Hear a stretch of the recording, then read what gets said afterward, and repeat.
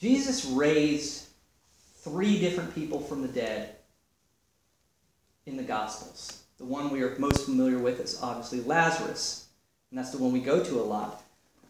But there's 2 other times. And if you have a Bible, what we're going to do is we're going to put our finger in Mark 5. And Mark 5 is a long stretch from 21 to the end. And then the passage I just read, Luke 7, starting at verse 11. And then you can go to John 11, which I'm going to do because I need to go back and forth and flip back and forth between them.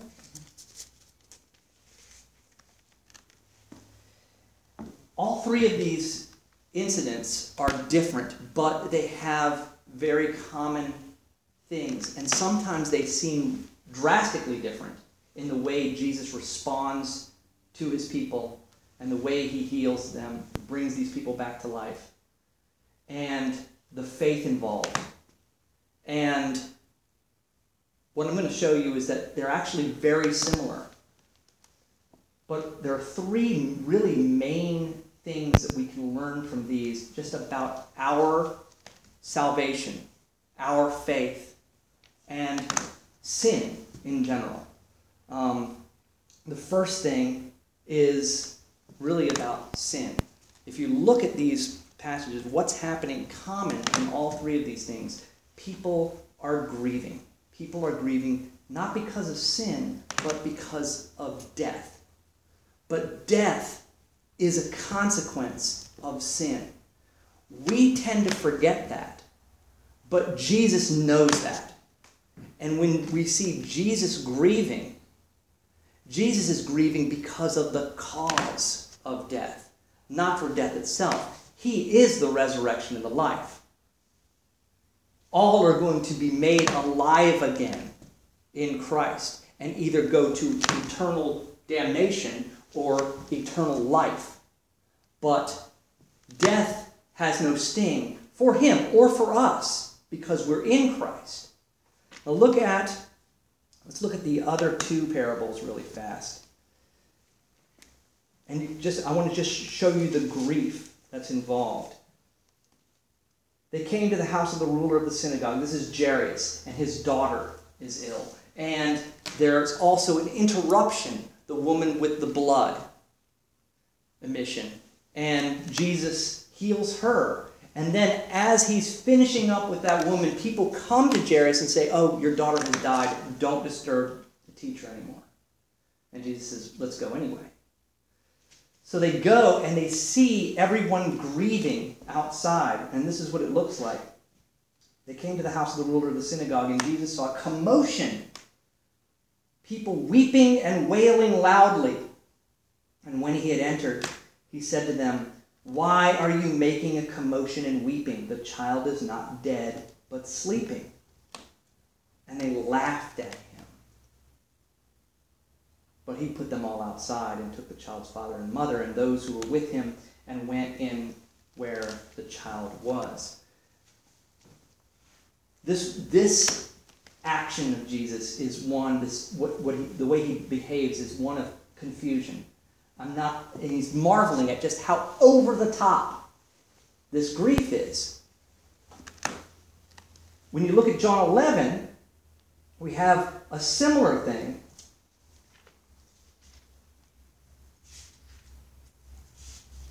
Mary came to where Jesus was and saw him, and she fell at his feet, saying to him, "Lord, if you had been here, my brother would not have died."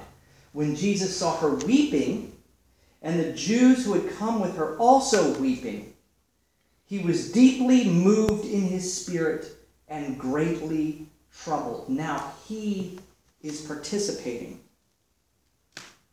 And he said, "Where have you laid him?"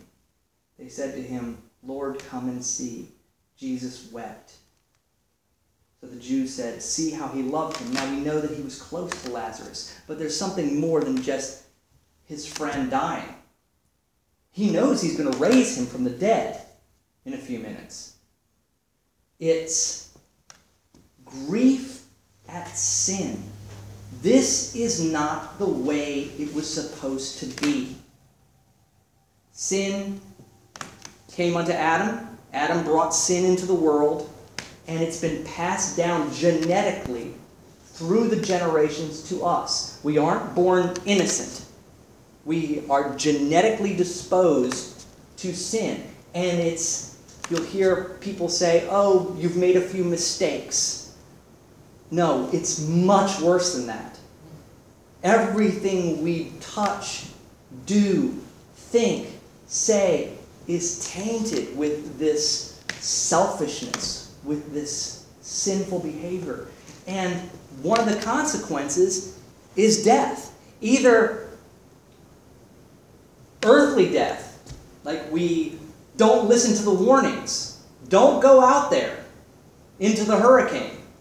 You'll die. And we go, oh, I'm going to be fine.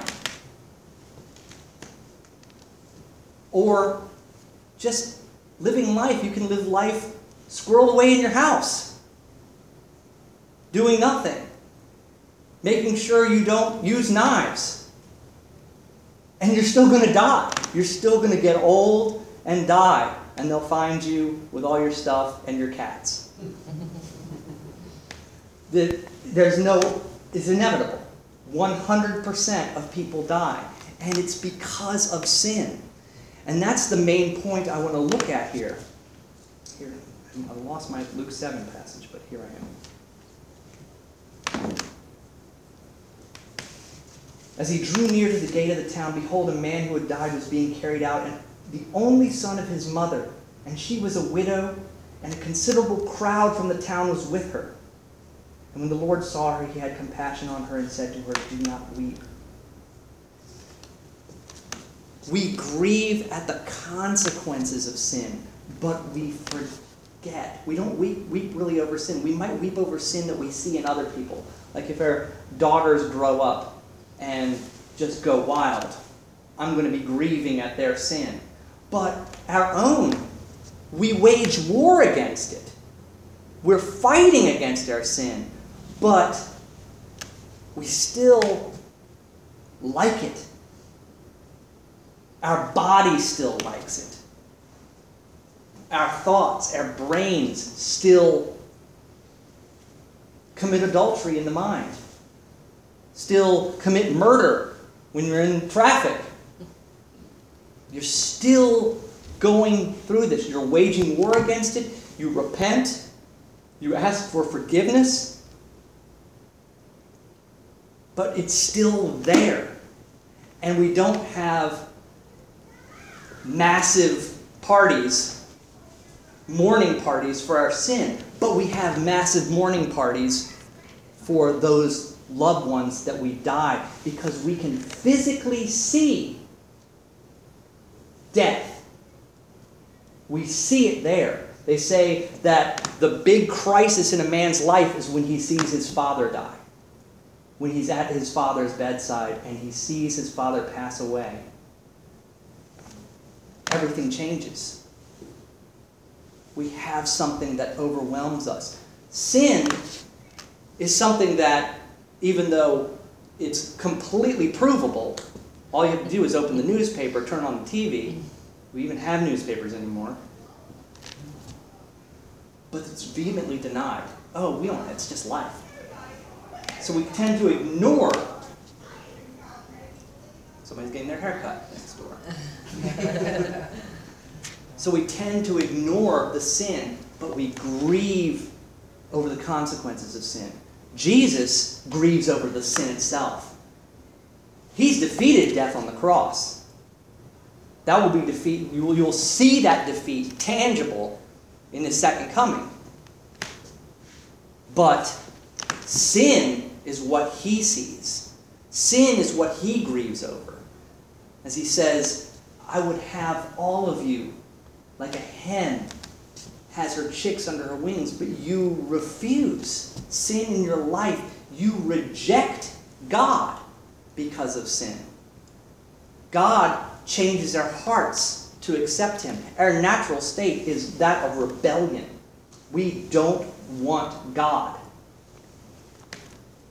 The second thing that we learn is from the resurrections themselves. If you look at Mark 5,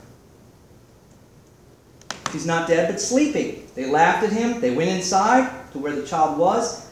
Taking her by the hand, he said to her, Talitha Kumi, which means, little girl, I say to you, arise. Immediately the girl got up and began walking, for she was 12 years of age. Add that little, it's not just dead person sometimes have eyes open. She's alive again. But notice, besides the little touch of the hand, it's his words. His words bring her out. In the Old Testament, you have Elisha and Elijah healing. There's an incident where someone's brought back from the dead, but there has to be this gesture. I think it's Elisha. He throws himself on the body several times. There has to be, Jesus, just a word. Child, arise. If we look at John 11, doesn't go near the tomb. He has them roll away the stone. There's no magic trick. He doesn't go inside and rearrange things, get the Lazarus double in place or anything like that. He stands outside and says, Lazarus, come out! Shouts it. He even prays beforehand. Not because he's asking God to do something. He already knows it's going to happen. He says, so that... I always like to read the actual words. Father, I thank you that you have heard me. I knew that you always hear me, but I said this on account of the people standing around, that they may believe that you sent me. When he had said these things, he cried out with a loud voice, Lazarus, come out. Lazarus comes out. Once again, Jesus' words. In our Luke 7 passage, he touches the bier just to stop the procession. Young man, I say to you, arise. Exact same words he said to the little girl, except the gender's different. So if you looked at that in Aramaic, you would see almost the same things, it would just have different endings. The different gender Hebrew letters. Same thing. He doesn't even touch the man. And the guy gets up, sat up, and began to speak, proving he's alive again. Now we don't know what he said. One of the things Scripture does is it withholds Lazarus, this guy, anybody who's brought back from the dead. It makes sure we do not know what their experience was. God does not deem it important for us to know what the afterlife is like from the point of view of someone there. Even Paul, who had a vision of heaven, said, I am not telling you what that person saw, what I saw. All we really have is John's vision from Revelation, and that's what God wants us to know.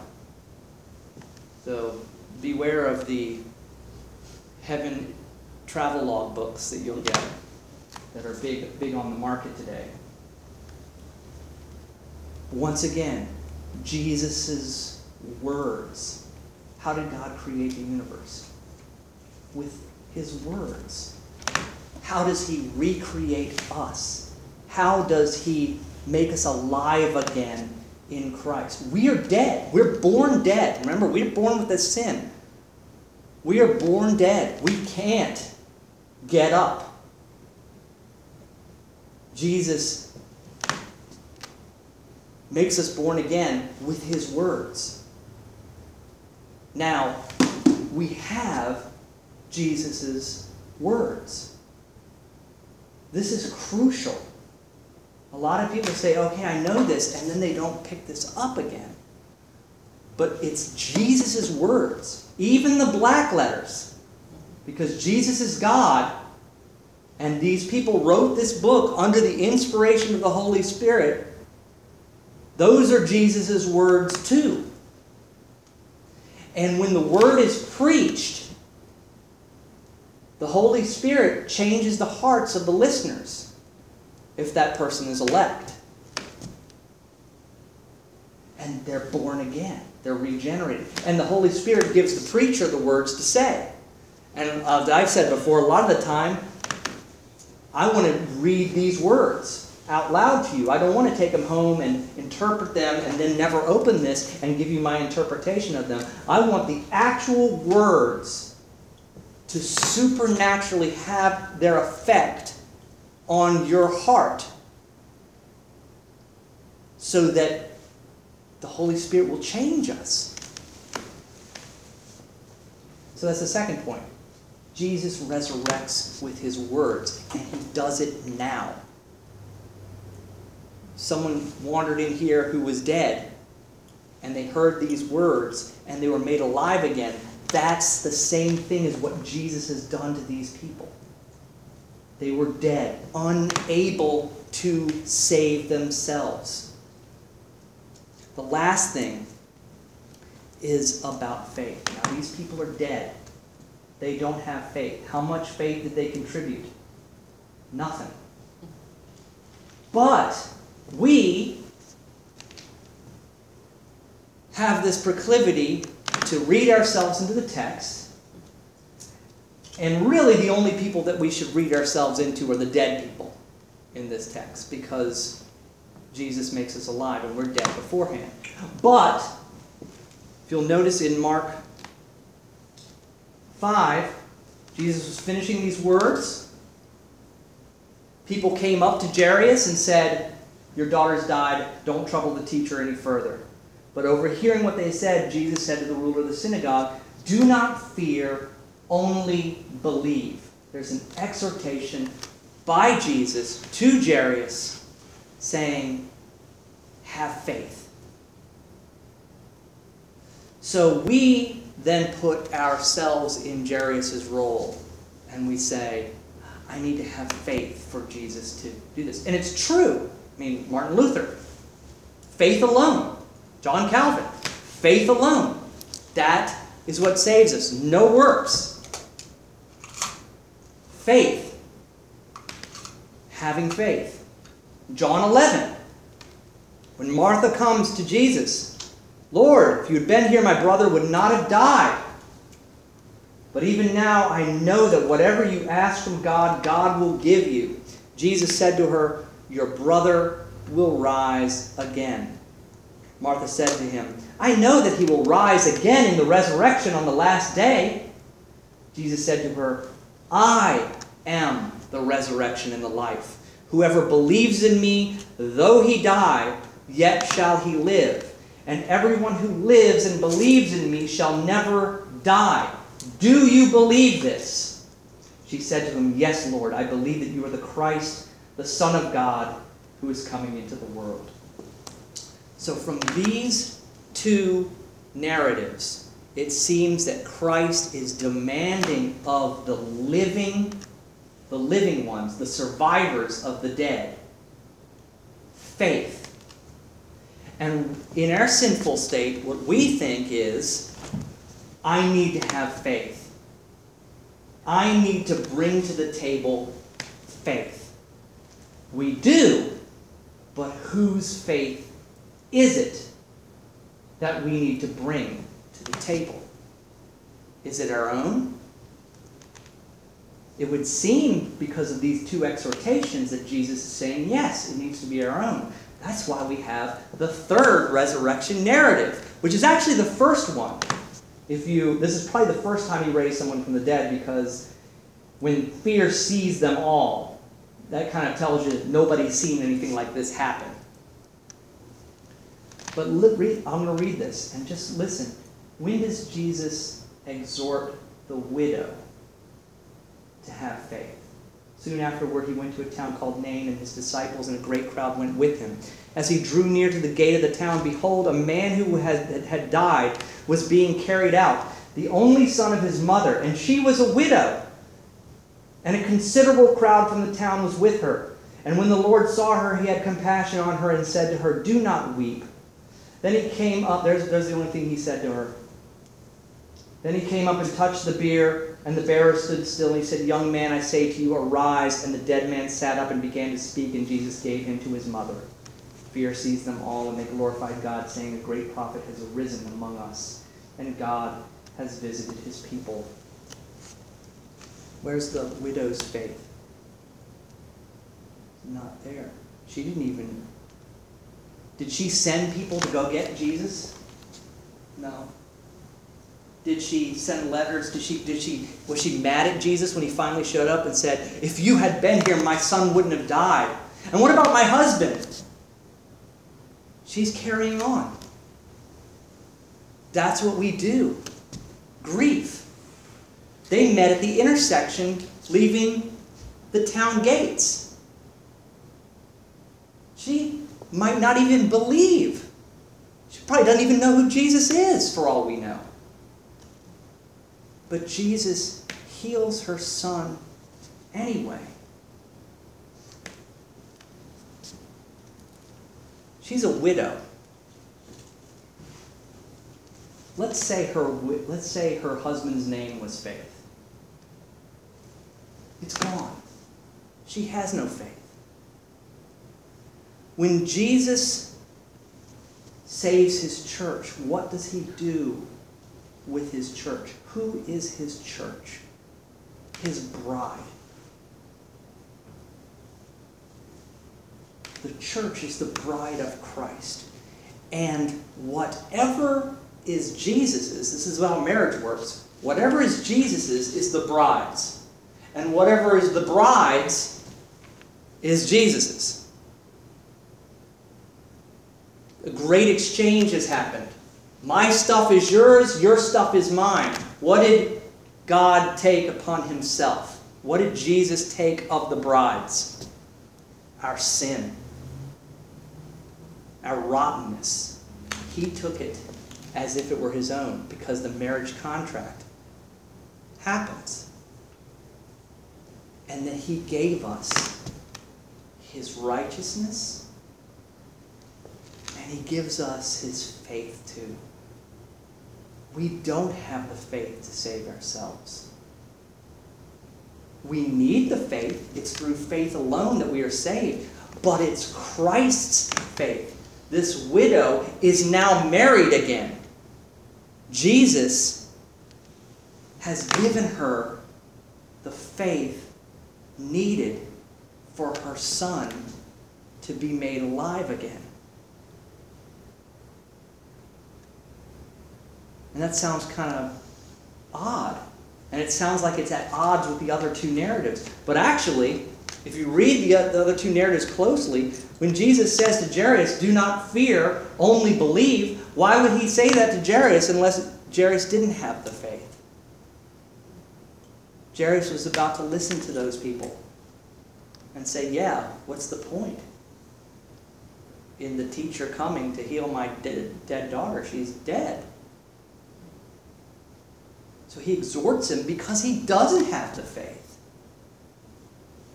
And then what happens with Lazarus?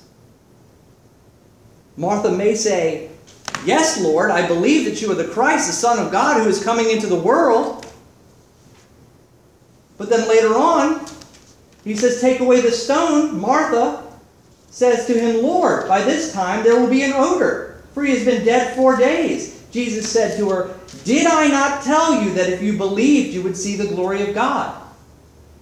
She said she had the faith up there. She didn't. And this is good news. Mary never says anything about faith. Mary just says the same thing that Martha did. If you'd been here, you wouldn't have died. And that's when Jesus weeps with her. Jesus doesn't say, "Hey, you need to have faith." He knows we don't have faith. And that's a stress reliever. That's a lot of pressure off of us. Because what do we hear in the churches today? You need to have faith. God wants to do this amazing thing for you, but you don't have enough faith and it's not going to happen. When it doesn't happen, when you don't get your prosperity or your health or your wealth back, the blame is on you. According to this, Jesus makes dead people alive again with his own faith. It's still ours because we're the bride of Christ, and the bridegroom gives us his faith. And with that faith, just like everything else, his righteousness. We don't have righteousness. We don't have it. And yet, we feel like we need to have it. Our sinful selves say, I need to earn this, Lord. And God said, I've told you over and over, you don't need to earn this. Yeah, but can I earn it now? And then we get overwhelmed because we keep being told we don't have enough faith, we don't have enough righteousness. The righteousness and the faith that we do have are Christ's righteousness. I think it was John MacArthur. Somebody came up to him and pulled the way of the master on him because they saw him on a cruise ship. And they came up to him and they said, John MacArthur, would you consider yourself to be a good person? That's how you kind of start the whole way of the master dialogue. And he said, my righteousness is not my own. It is Christ's. And the person just went like, good, yeah, you got it. And walked away.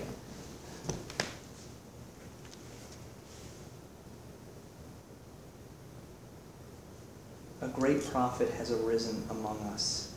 God has visited his people.